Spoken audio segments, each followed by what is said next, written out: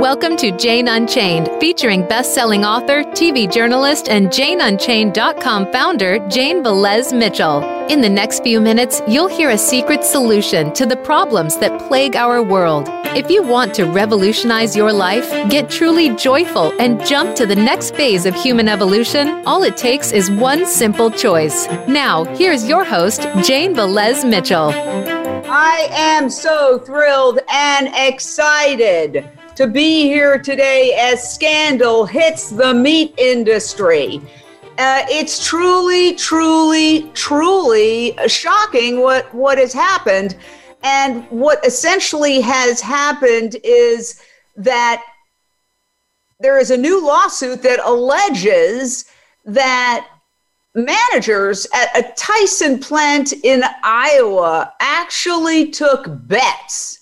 They actually took bets on which workers would get COVID, but actually it was more than that. It was how many workers would get COVID on the kill floor.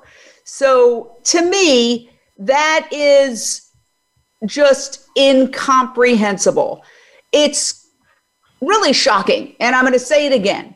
What we're talking about is breaking news, a scandal in the meat industry, a lawsuit that has gotten major coverage in the mainstream media, alleges that Tyson and managers at an Iowa pig slaughtering plant took bets, took cash wagers on how many of their workers, their own workers, would get COVID, like it was some kind of game. And I want to get your reaction, Gwenna Hunter, Vegans of LA, Vegans for Black Lives Matter, to this allegation that has truly shocked the nation. Yeah, it's a very bold thing to do, especially the fact that it was known what was going on before this, what type of bets, how their safety was looked at, and how they've been respected, to be able to openly and publicly take bets on people's lives like that. So it just lets you know the type of culture that they're in, because, you know, what type of safety do you have emotionally or physically when you have people that are above you, that are supposed to protect you, that are taking bets on your livelihood? Not just on you being able to come to work if you're sick, but you could possibly die, and people have died. So I just find it to be, I don't even know the right word to use. Like, I was thinking like hypocritical. No, that's not right. Horrible. That's a typical word, but privilege, I don't know what type of word to use for that, but to, you know, I guess that's the nature of this industry. I want to read from the statement from Tyson. Then we're going to go straight out to Iowa to Joe Enriquez Henry, who is a labor leader there who works with the slaughterhouse workers and who has actually gone plant-based in solidarity with the slaughterhouse workers. So Tyson said in reaction to this scandal, I mean, it's making headlines, USA Today, CNN, all over the world, that the managers were taking wagers on how many of their workers would get sick from COVID. This is what Tyson Foods says. Quote, "We expect every team member at Tyson Foods to operate with the utmost integrity and care in everything we do," said Tyson CEO and President Dean Banks. "If these claims are confirmed, we'll take all measures necessary to root out and remove this disturbing behavior from our company. They're going to conduct an independent investigation led by, holy moly, Eric Holder, who was the Attorney General under President Barack Obama." Your reaction to all this, you are there in Iowa, Joe. What say you? Thank you, Jane. Clearly, not only are these slaughterhouses hotspots for the virus, but they're hotspots for racism. So racism has gone hand in hand with the treatment of these workers. These companies over the last several decades have transformed their facilities, have made them killing facilities, killing animals, and also exploiting workers, and of course now killing workers, and also using racism to exploit workers. So clearly that's the way we see it. Also in USA Today yesterday, this issue of slaughterhouses has become so paramount. It is now across the country. In another article, meatpacking industry could face changes under Biden. So, which was done between USA Today and the Midwest Center for Investigative Research reporting. So this is terrible. These plants are creating not only, again, hotspots for the virus, but a way to promote racist behavior. Clearly at the Waterloo plant, this has come out, but we've seen this across other meatpacking facilities across the country. 500,000 workers work at these almost 500 facilities across the country. And I am sure from our reports, too, that workers are being treated in the same way. They're being treated as like the animals. I am going to effort now playing a CNN report on this, not the whole thing, but some of it. Let's see if I can do it. And if I can, I will. But maybe I'll do that in a little bit. I want to go to Renee King-Sonnen. We just had a summit. Yes, this weekend. The Rancher Advocacy Program Summit, where we talked to ranchers and farmers and paired them with leaders in the vegan movement like Miyoko Shinner, like Kip Anderson of Cowspiracy and What the Health, how farmers and ranchers can thrive without using animals. Do you see any irony or parallel to the fact that this scandal about this, if it's true, really morally bankrupt behavior in the meat industry is occurring at the same time as ranchers and farmers want out, Renee? Absolutely, Jane. And what a eye-opening summit it was. The whole premise of taking wagers at these slaughterhouses is irresponsible. It's inexcusable. And I definitely see the correlation to racism. The Ranchers Advocacy Program is all about helping ranchers and farmers see alternative ways from using animals on their land. So, it doesn't take a rocket scientist to figure out if ranchers and farmers if the common everyday ranchers and farmers stop farming animals, slaughterhouses are going to have big trouble. They're invested. Slaughterhouses are invested. Meatpacking plants, factory farms. They're invested in the farmers like my husband used to be, like Richard and Cindy Traylor, like the Shockrells. They're invested in these small farmers, staying in business. But the problem is these small farmers are now unable to make any money because of the mega producers that animal agriculture has become. So yes, I see the correlation. I mean, it's all about profit. It's all about money. It's all about getting the most animals in the littlest bit of space, pumping them up with antibiotics, pumping them up with whatever else they did pump them up with to keep them from getting infections. It doesn't take brain surgery to figure out infections are there. And like your friend Claire Smith has pointed out, the biggest majority of all these COVID cases are concentrated in the areas that have the most slaughterhouses. Thank you. Yes.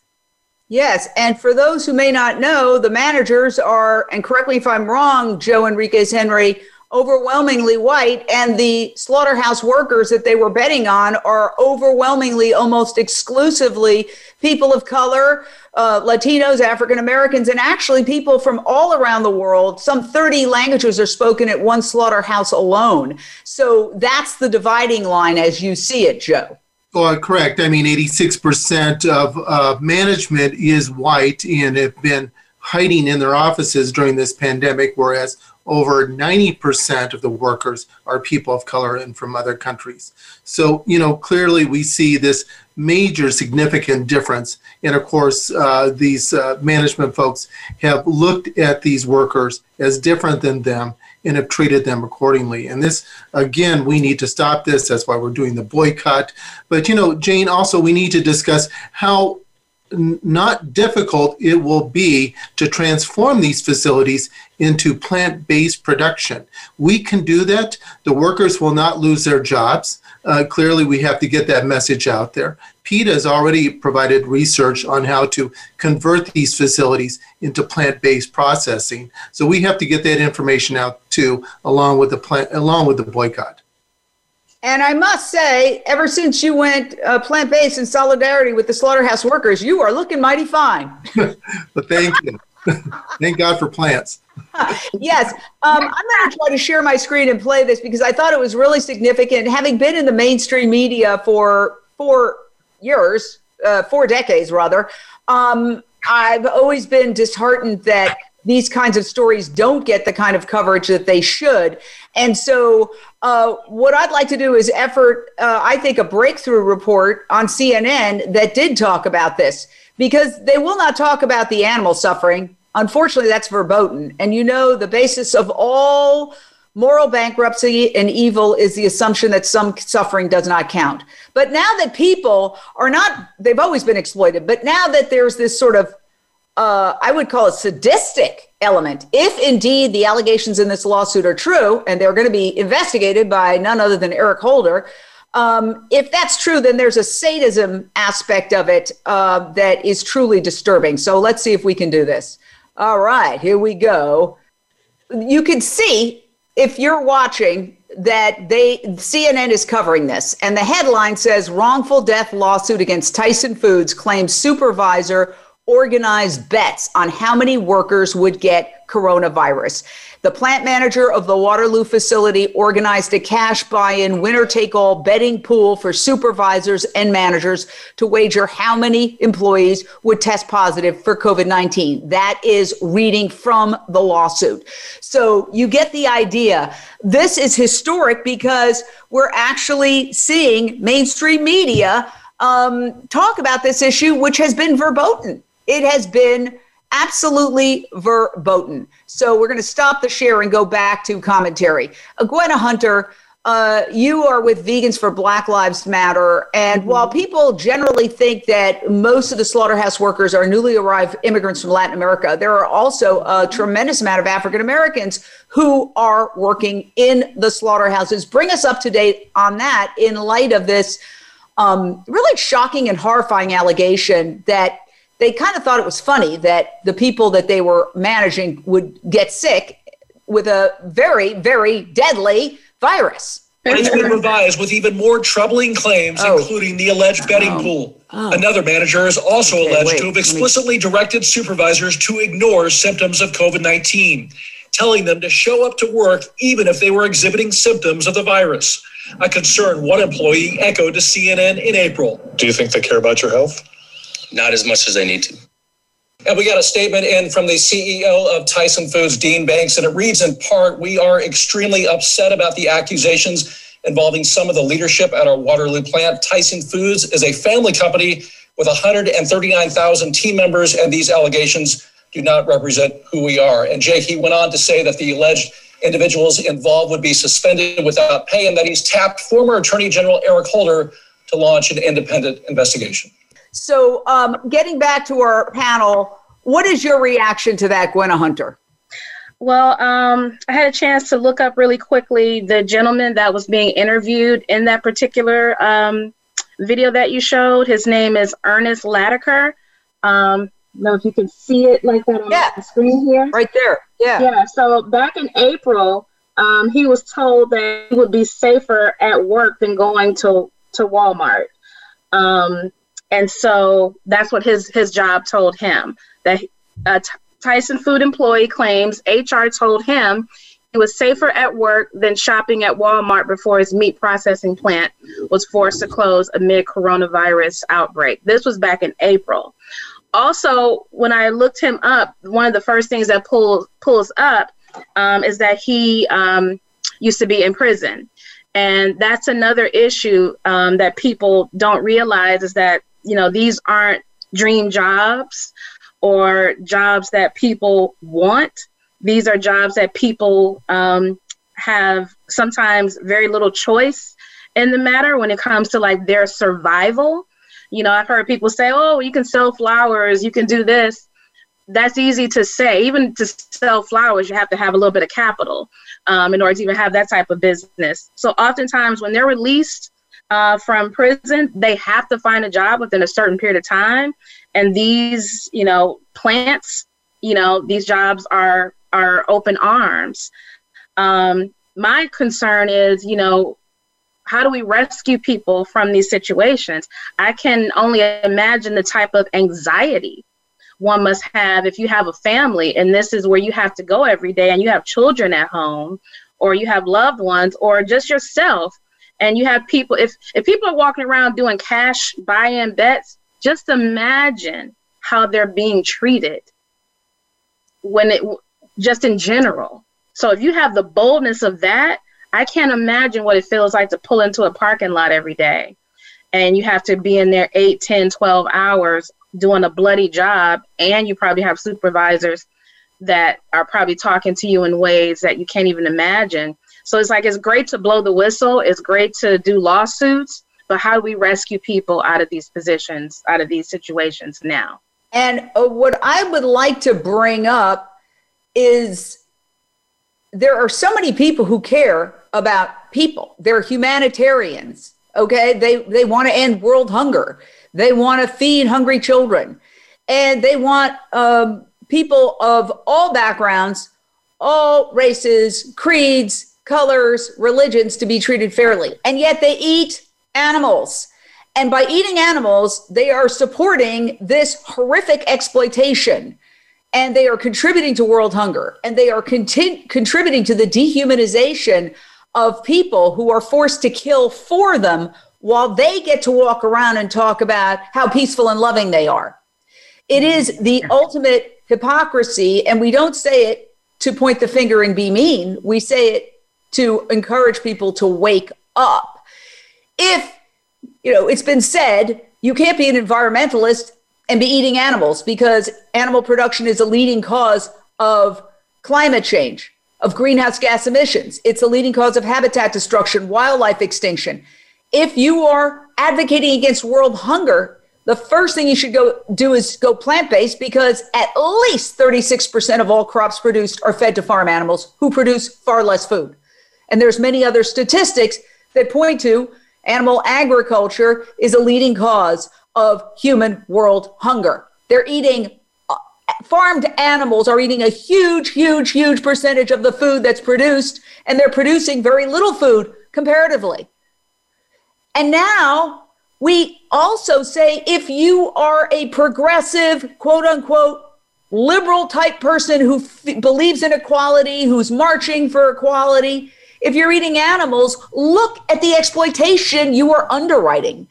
Oxfam issued a report a while back that said these slaughterhouse workers, many of them have to wear adult diapers because they are not given sufficient bathroom breaks.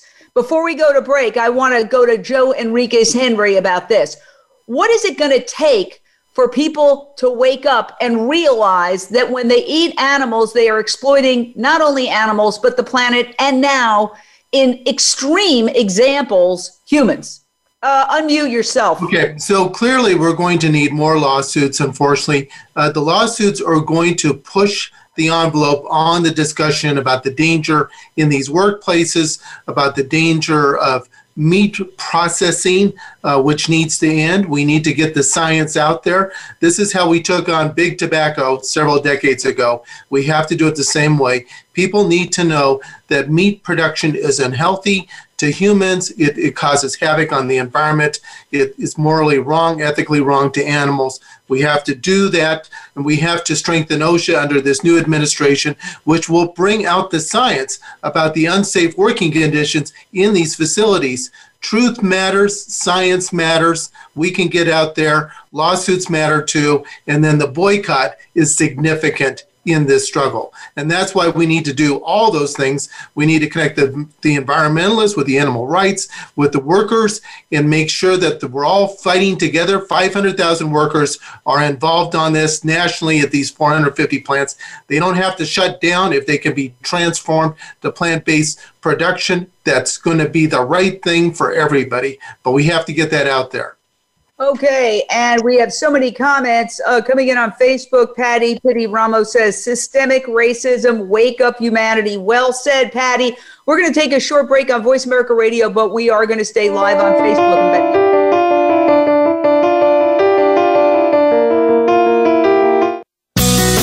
Be sure to friend us on Facebook. You can do it right now. Visit facebook.com/Voice America or search for us at keyword Voice America. Are you ready for provocative discussions with some of today's most powerful movers and shakers?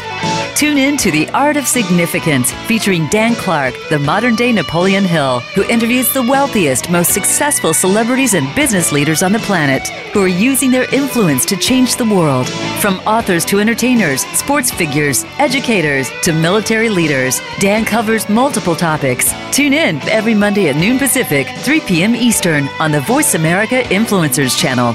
Tune in to the Tony D'Urso Show with key influencers for entertaining and thought-provoking weekly discussions with some of the top stars in their fields. From business, sports, and science to entertainment, music, and literature, Tony's guests share their success and give their wisdom. If you're looking to manifest your vision and see how others have done so, be sure to listen to the Tony D'Urso Show every Friday at 2 p.m. Pacific Time, 5 p.m. Eastern Time on the Voice America Influencers channel. The Voice America Talk Radio Network is on Instagram. Make sure you follow us and comment on our pictures from behind the scenes at our radio shows, live events, and around the network. We want to see what you have to share as well. Check us out on Instagram at Voice America Talk Radio.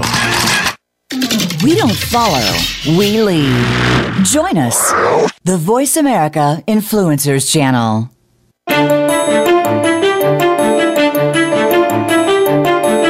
You are listening to Jane Unchained. To reach the show today, call in to 1-866-472-5795. That's 1-866-472-5795. You may also send an email in to janeunchainednews@gmail.com. Now back to the show. All right, Jane Velez Mitchell here, Voice America Radio. We have an incredible panel. We're talking about the fact that a new lawsuit alleges that the managers at a Tyson pig slaughter facility in Iowa, where one of our guests is based, made bets, made cash wagers on how many of their workers, overwhelmingly minority, new immigrants, people of color across the board, 30 languages spoken, are going to get COVID or were going to get COVID. And this came up in a lawsuit filed by one of the workers' families.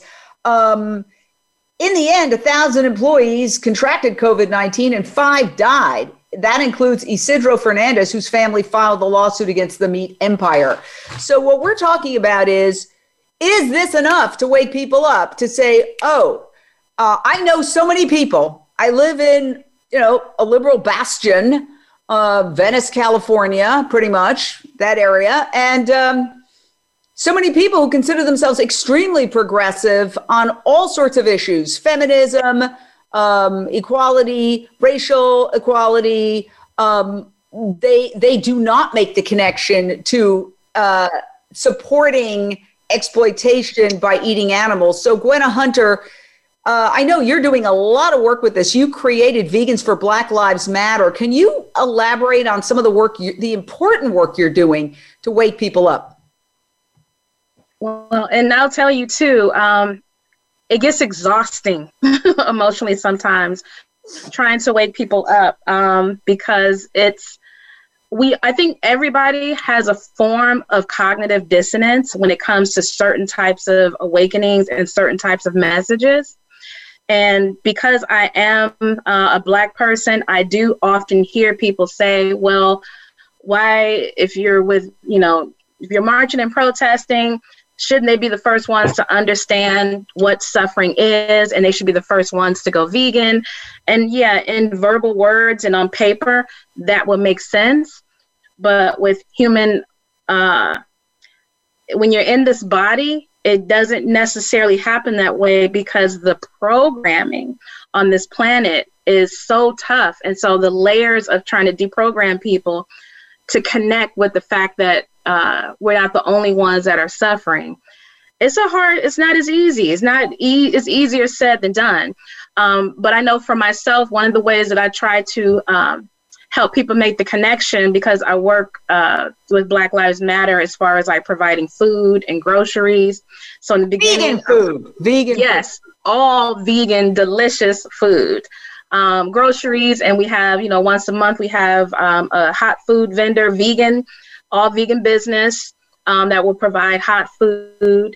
And so in the beginning, I didn't want to push too much. I just wanted to get, be trusted and be a part of the organization and the family.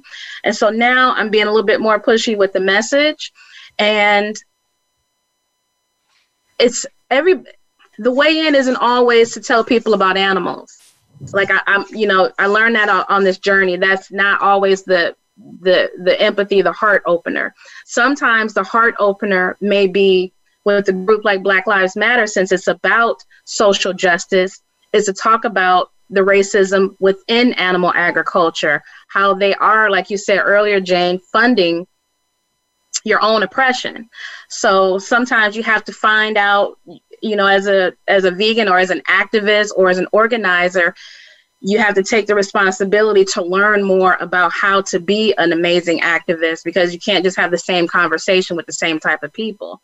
Introducing them to delicious food. We've been doing this, I think, 5 months now. And I was told last month, Gwenna, the score is perfect. Every food that I bring to them, they're like, last month we had fried oyster sandwiches, fried chicken sandwiches, but it was oysters. Yeah, in other words, when you say chicken, just because people really don't know, you don't mean a dead animal, you mean a vegetable product that is done in the form of fried chicken. Exactly. And it's really important sometimes, and I know people don't like it, but when you're dealing with people that are not vegan, it's really helpful to still use those names for them for a time. Right. Because if you just say, oh, I got some fried oyster, they're like, what the heck is that? Like, get that out of here. Yeah, it's true. So, what I see here is just this incredible coming together. We have on this panel, Gwenna Hunter with Vegans for Black Lives Matter and Vegans of LA. We have Renee Kingsonen, who is the wife of a former cattle rancher in Texas. They turned their Texas cattle ranch into a vegan animal sanctuary. She and her husband went vegan, and they are encouraging other ranchers who are also going vegan and saying, we don't want to kill the animals. This doesn't feel right. It doesn't feel good. And then we've got Joe Enriquez Henry in Iowa, a labor representative who is working with these exploited workers at the slaughterhouse, who's gone plant-based in solidarity with the slaughterhouse workers. So and I'm here in Los Angeles as a journalist and author, born and raised in Midtown Manhattan. So we have really the entire country. We have the Midwest, we have the East and the West Coast, and we've got Texas. Joe Enriquez Henry, how do we bring these disparate elements together? That's one of the things we were tackling with the RAP Summit. It seems like everybody is waking up in their own way to the horrors of animal agriculture, but we haven't connected the dots. Yeah, I think it's clear, and again, not to bring politics into it, but it's very important. I think the people voted in this election for science, workers' rights, the environment, to end racism. This recent episode of what happened at the meatpacking slaughterhouses at Tyson clearly shows that racism has been spreading amongst these facilities, and we need to fight for that. So fighting to end racism means boycotting meat. We really have to connect the dots. Animal rights is human rights, the fight for animal rights. We can bring this all together, but again, it's going to take education. It's going to take those marches, as Gwenna has brought up. We need people back out in the streets, fighting for the rights of workers, fighting to end racism, fighting for animal rights, fighting for the environment. We're going to have to do that. And it is our hope that this next administration puts back much of the regulation that was there before for OSHA and the CDC, but even more so because more has to be addressed. But as we regulate this industry, what's going to be found out is that people will continue to be sick, will continue to get sick due to the environment that exists in the facilities. And the science is coming out clearly showing that eating meat is the wrong way to go. It's a carcinogen, just like tobacco. So we can do all those things, but we have to mobilize. And yet, despite all that, I looked at the New York Times this morning online, which is how I read it now. Turkey, turkey, turkey. I mean, even as they do articles that talk about how food production has to change, how meat is disastrous to the environment, they still promote turkey. And they still come up with meat recipes on the front page. This is the great dichotomy, Renee King-Sonnen. And you deal with it perhaps more than anybody on this panel because you are there in cattle country. Well, yeah, I mean, turkeys are sentient, beautiful, loving beings. I can't believe the way that turkeys are treated in the mega-producing animal ag businesses. I mean, they're just treated as property. These birds are shackled upside down and, their lungs, their organs are crushed. They're not meant to be upside down. They're in terror. We have a beautiful, beautiful turkey. Her name is Sealy. And Sealy has gotten, national attention because she's so beautiful. She's 9 years old. She will never see a slaughterhouse, and she's a house turkey. I mean, she lives in our home, and, she's an incredible being. The fact that we have reduced animals to property is a result of our consciousness. We have a normalized, violent consciousness. And until we start addressing the root problem, which is oppression all across the board of animals, of people, of women, of, minorities left and right. I mean, we oppress. And, one of the things we have to look at, and as being a sober member of Alcoholics Anonymous, I like to look at it sometimes through the eyes of this program, because there's one thing that we can all absolutely agree upon. And that's what we need to look at is what do we have in common? Vegans and farmers and ranchers all agree that they are against the mechanized and exploitive monster that agribusiness has become. We are all against that. Farmers have been reduced to serfs.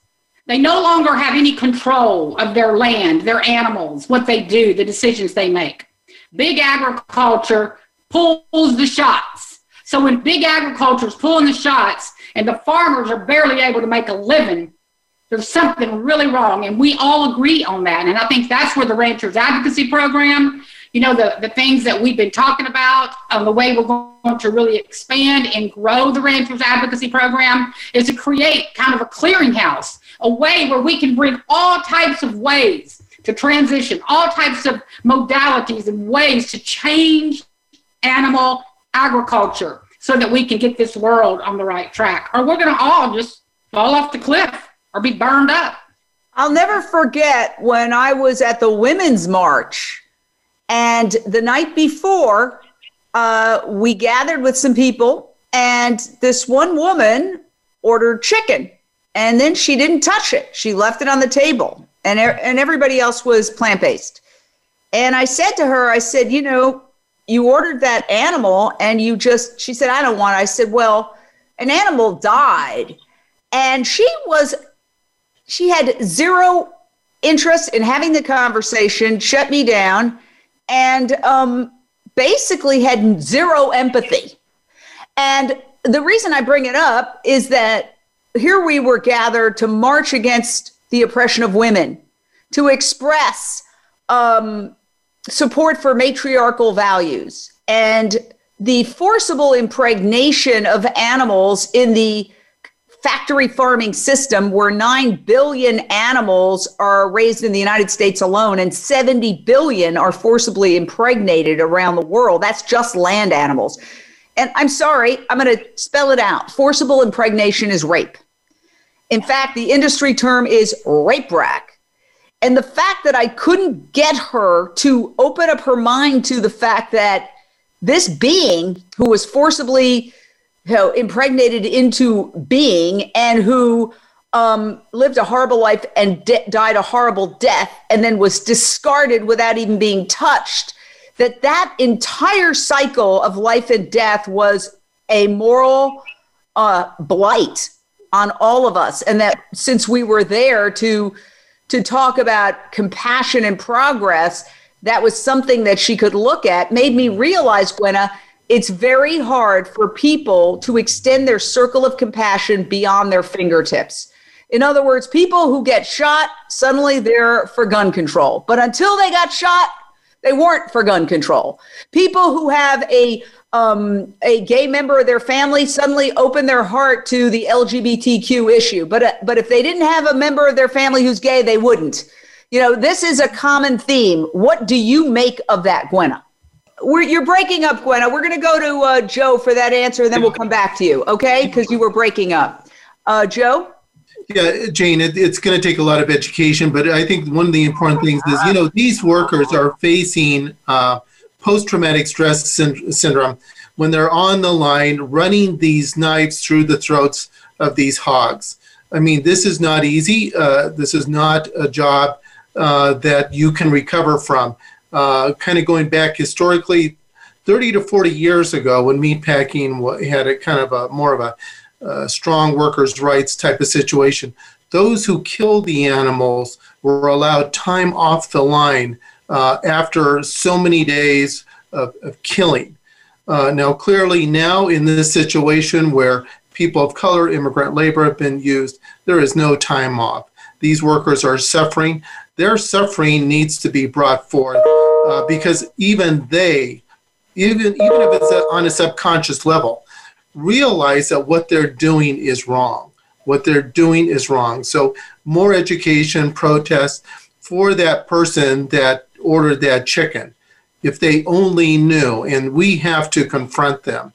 And again, going back out onto the streets, also using science, and then strong workers' rights laws on a federal level, all of those will come together. The lawsuits will be important, especially even more important in this new administration, where this next president, I hope, will take back that executive action that had prevented those companies from being sued. They need to be sued. They need to be held accountable. They need to spend big bucks paying for the terrible things that they did. And that will have an impact on the meat industry. Gwen, are you back? Oh, you're still, you know what? Go out and come back in. If you go out and come back in, it could work. I do feel. I am. Renee, am I? Oh, there you are. That. Okay, yeah, go out and come back in. Renee King-Sonnen, I always say animal cruelty is a bipartisan issue because, let's face it, the Democratic candidates held steak fries while they were talking about climate change. I do feel that the one bill that Cory Booker, who is a vegan, is proposing and Elizabeth Warren is getting behind, which essentially calls for phasing out factory farms, not fast enough, but it's a step in the right direction, is a good possibility. But you have to remember that when Michelle Obama started a program to get kids to eat their veggies, it was mysteriously switched to let's move. And a lot of people felt that, what that was big meats, big pharma coming in and saying, we don't want you to talk about your veggies. Just talk about exercise, because the entire economy is predicated on this industry. If people stopped eating animals, then the pharmaceutical industry would collapse because people wouldn't need all those pills. The healthcare industry would be in trouble. on and on and on. The fast food industry, which of course now they're starting to see the light, and McDonald's is introducing a meatless burger along with all the others. But talk a little bit about that, Renee. Well, the whole thing with, the legislation, you mentioned Elizabeth Warren and Cory Booker and the work they're doing. There's so much to talk about in this regard because, there's so much money in our government. I mean, money buys those lobbyists. And so until we get together and mobilize and put not only our heads and our hearts together, but our money, and we figure out how to get the green bonds, to get the land, to create the sustainable sanctuary so that animals, don't have to. So we have a place for these animals that are going to be exiting the food system because they are and they will. We need a place. We need to be ready.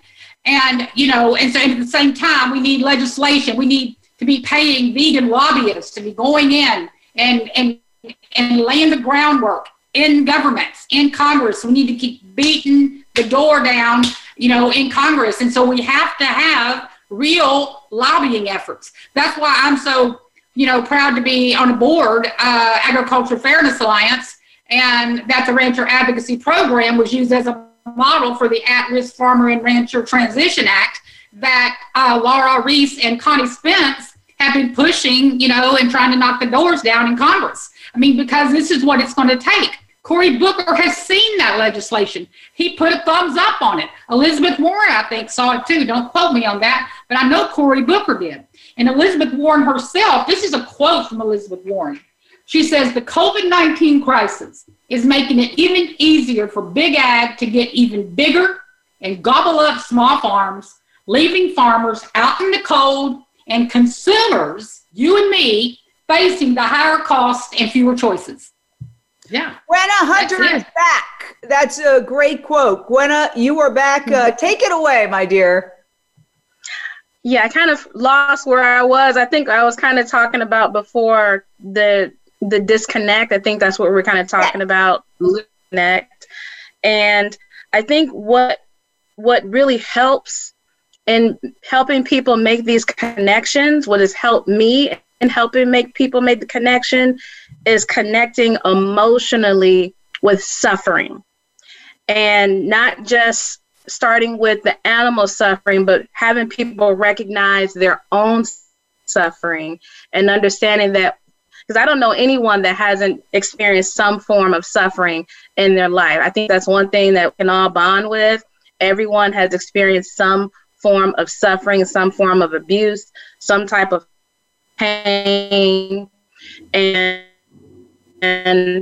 when that connection is, guess what? A cow is just as conscious as you are. She's pregnant for 9 months. That was something I didn't even know. I didn't even learn that until I became vegan, that a cow carried a baby in their body for 9 months, just like us human women. And so when you start making the connections, you can say, and I think that I experienced this, she's a cow, but she also experiences this. That really helps people make the connection. And sometimes we have to be patient and kind of dish the information out with people in ways that they can relate to it. Because, if you just tell somebody like, oh, animal agriculture is horrible, it's cruel, those are just words. That's nothing anyone can really visualize because they may not have seen the slaughter videos. They may not have seen how a cow actually gets pregnant. So you have to create some type of conversation that can create one visualization of the suffering. Gwenna, we're going to let you go because you're breaking up again, but your points are very well taken, and every word that comes through is a gem. So we love Gwenna Hunter. She is doing so much. You are really on the forefront, and I'm so delighted to be working with you. You're amazing. So thank you, Gwenna Hunter. Carry on. Carry on. Yeah. Love you so much. Bye. All right. Keep up your great work. We're talking about the fact that this is a problem that is sort of seeping up to the surface. Joe, you're in Iowa. You are in the center of the pig. I don't like to say pork, the pig killing industry. We are. Do you see, as COVID sweeps through the slaughterhouses, as workers get sick, as we have a pandemic crisis with the number of people getting sick and dying skyrocketing, as you have these scandals erupting where, and by the way, we invite Tyson on anytime. We read your statement, but you have these scandals where you see this alleged really sadistic behavior on the part of the managers. Do you see people in Iowa waking up and going, maybe we need to change. Maybe we need to embrace plant-based? Well, clearly, Jane, I mean, within the Latino community and people of color communities, we have seen, with our own families, the need to fight this terrible situation that exists in these slaughterhouses. I mean, racism is being used to promote exploitation of workers. I mean, clearly that's what happened at Tyson. The hospitals are full on the COVID floors right now throughout the state of Iowa. Per capita, we're at the top 3 of the virus infections. We are having thousands of people become affected every day, from 100 or 200 in June to 3,000 a day here in Iowa, little Iowa, with only 3 million people. 10 meatpacking workers have died. One just died a week ago. Workers are throwing up inside these plants, even with their mask on, because they're still required to work at a fast pace. They are throwing up. They are throwing up while they're on the line. They're being told that they need to go to work. If they want to take time off, they have to file for unemployment. They're not going to automatically get paid sick pay. I mean, the misery, the havoc that's happening to these workers, these facilities have become Chernobyls. That's why we're at a high infection rate here in Iowa. The New York Times has noted Iowa as one of the top 3 again. Across the border in Nebraska, 22 meatpacking workers have died. Texas, 20-some. I mean, there's top 10. We're in the top 10. So, yes, there is more and more of an awareness. But clearly, this national connection that we're talking about now, about building coalitions, fighting racism, fighting for animal rights, fighting for workers' rights, all of this is connected. So we have to continue the discussion. We have to mobilize more. We have to go to boycott meat on a regular basis. The consumer boycott is important. So all of this comes together. And again, this is what people wanted. This is when they voted in November, early November. They voted for change. They voted for science. They voted for workers' rights. They voted for the environment. They voted to end racism. All of this is connected with the struggle that we're underway with right now. Wow. Okay. Well, we're wrapping up. I want to give Renee King-Sonnen a chance to sort of put all these disparate elements together. I mean, we're talking geography. We're talking different kinds of movements, whether it's the women's movement, the Black Lives Matter movement, the ranchers and farmers seeking to get out of this indentured servitude movement, the animal rights movement, the workers' rights movement, the labor movement. If we could bring those together, oh my gosh. Well, you said it, the conversations that we're having are going to change people. The conversations we had on that RAP summit, I can't tell you, Jane, how many emails, how many messages, privately, on my phone, letters. I mean, I got a long letter I'm going to read here in a minute. That is unbelievable. He tried to get in, couldn't. We were at capacity, and he was thrilled we were at capacity because he was like, oh my God, that means change is coming. The people that want the information, that want the change, they are just needing ways to get there. And what Jane Unchained is offering, that I am beginning to see clearly after working with you so closely on the RAP Summit, is that we have the opportunity to get cross-posting organizations in every country, that if we can start having this conversation truly on a global scale, truly, we will make the change that we're talking about. It's a no-brainer. We just have to become, like you've always said, our own media and getting it global, getting these commitments. And I want to promise you this. I am here to help you do that. I got it firsthand. I mean, something happened to me the other day when I started working to help get cross posters. I get it. Renee, we have 2 minutes. If you're going to read your letter, thank you for that comment, but read it right this second, ma'am.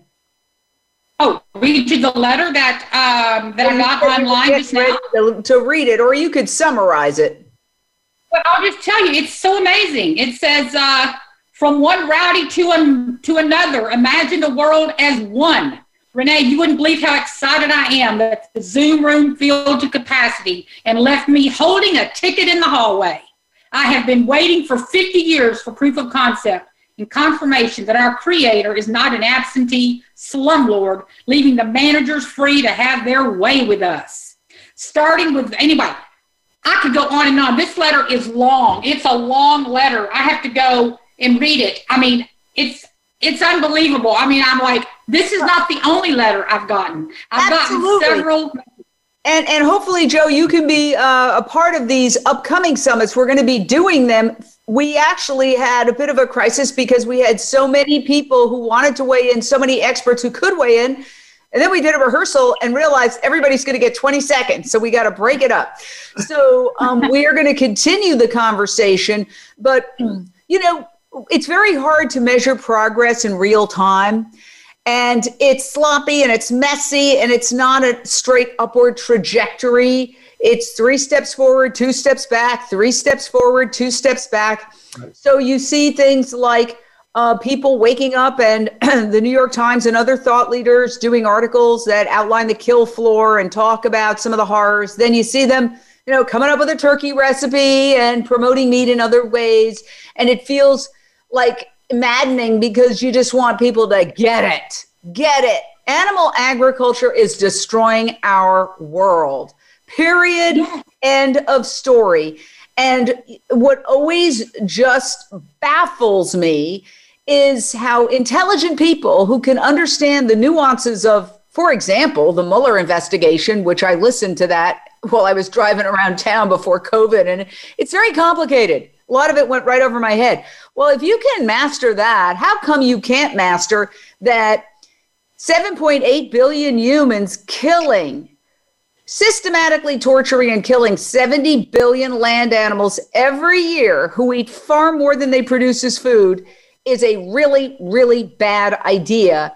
How is it that you can't handle that? And what it is addiction.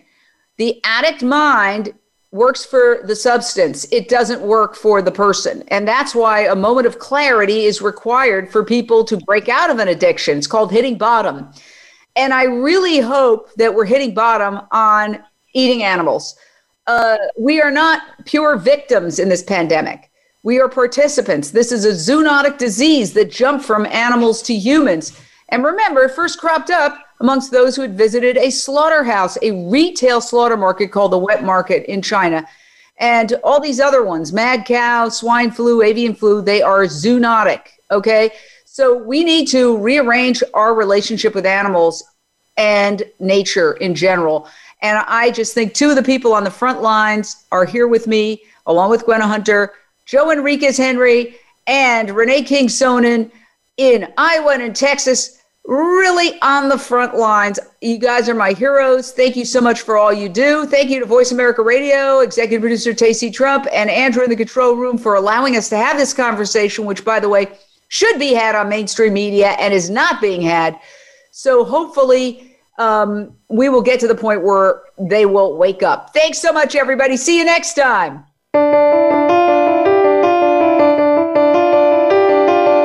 Thank you for tuning in to Jane Unchained. We hope you'll join Jane Velez Mitchell for the next edition of her program next Monday at 1 p.m. Eastern Time and 10 a.m. Pacific Time on the Voice America Influencers channel. Meanwhile, have a peaceful week.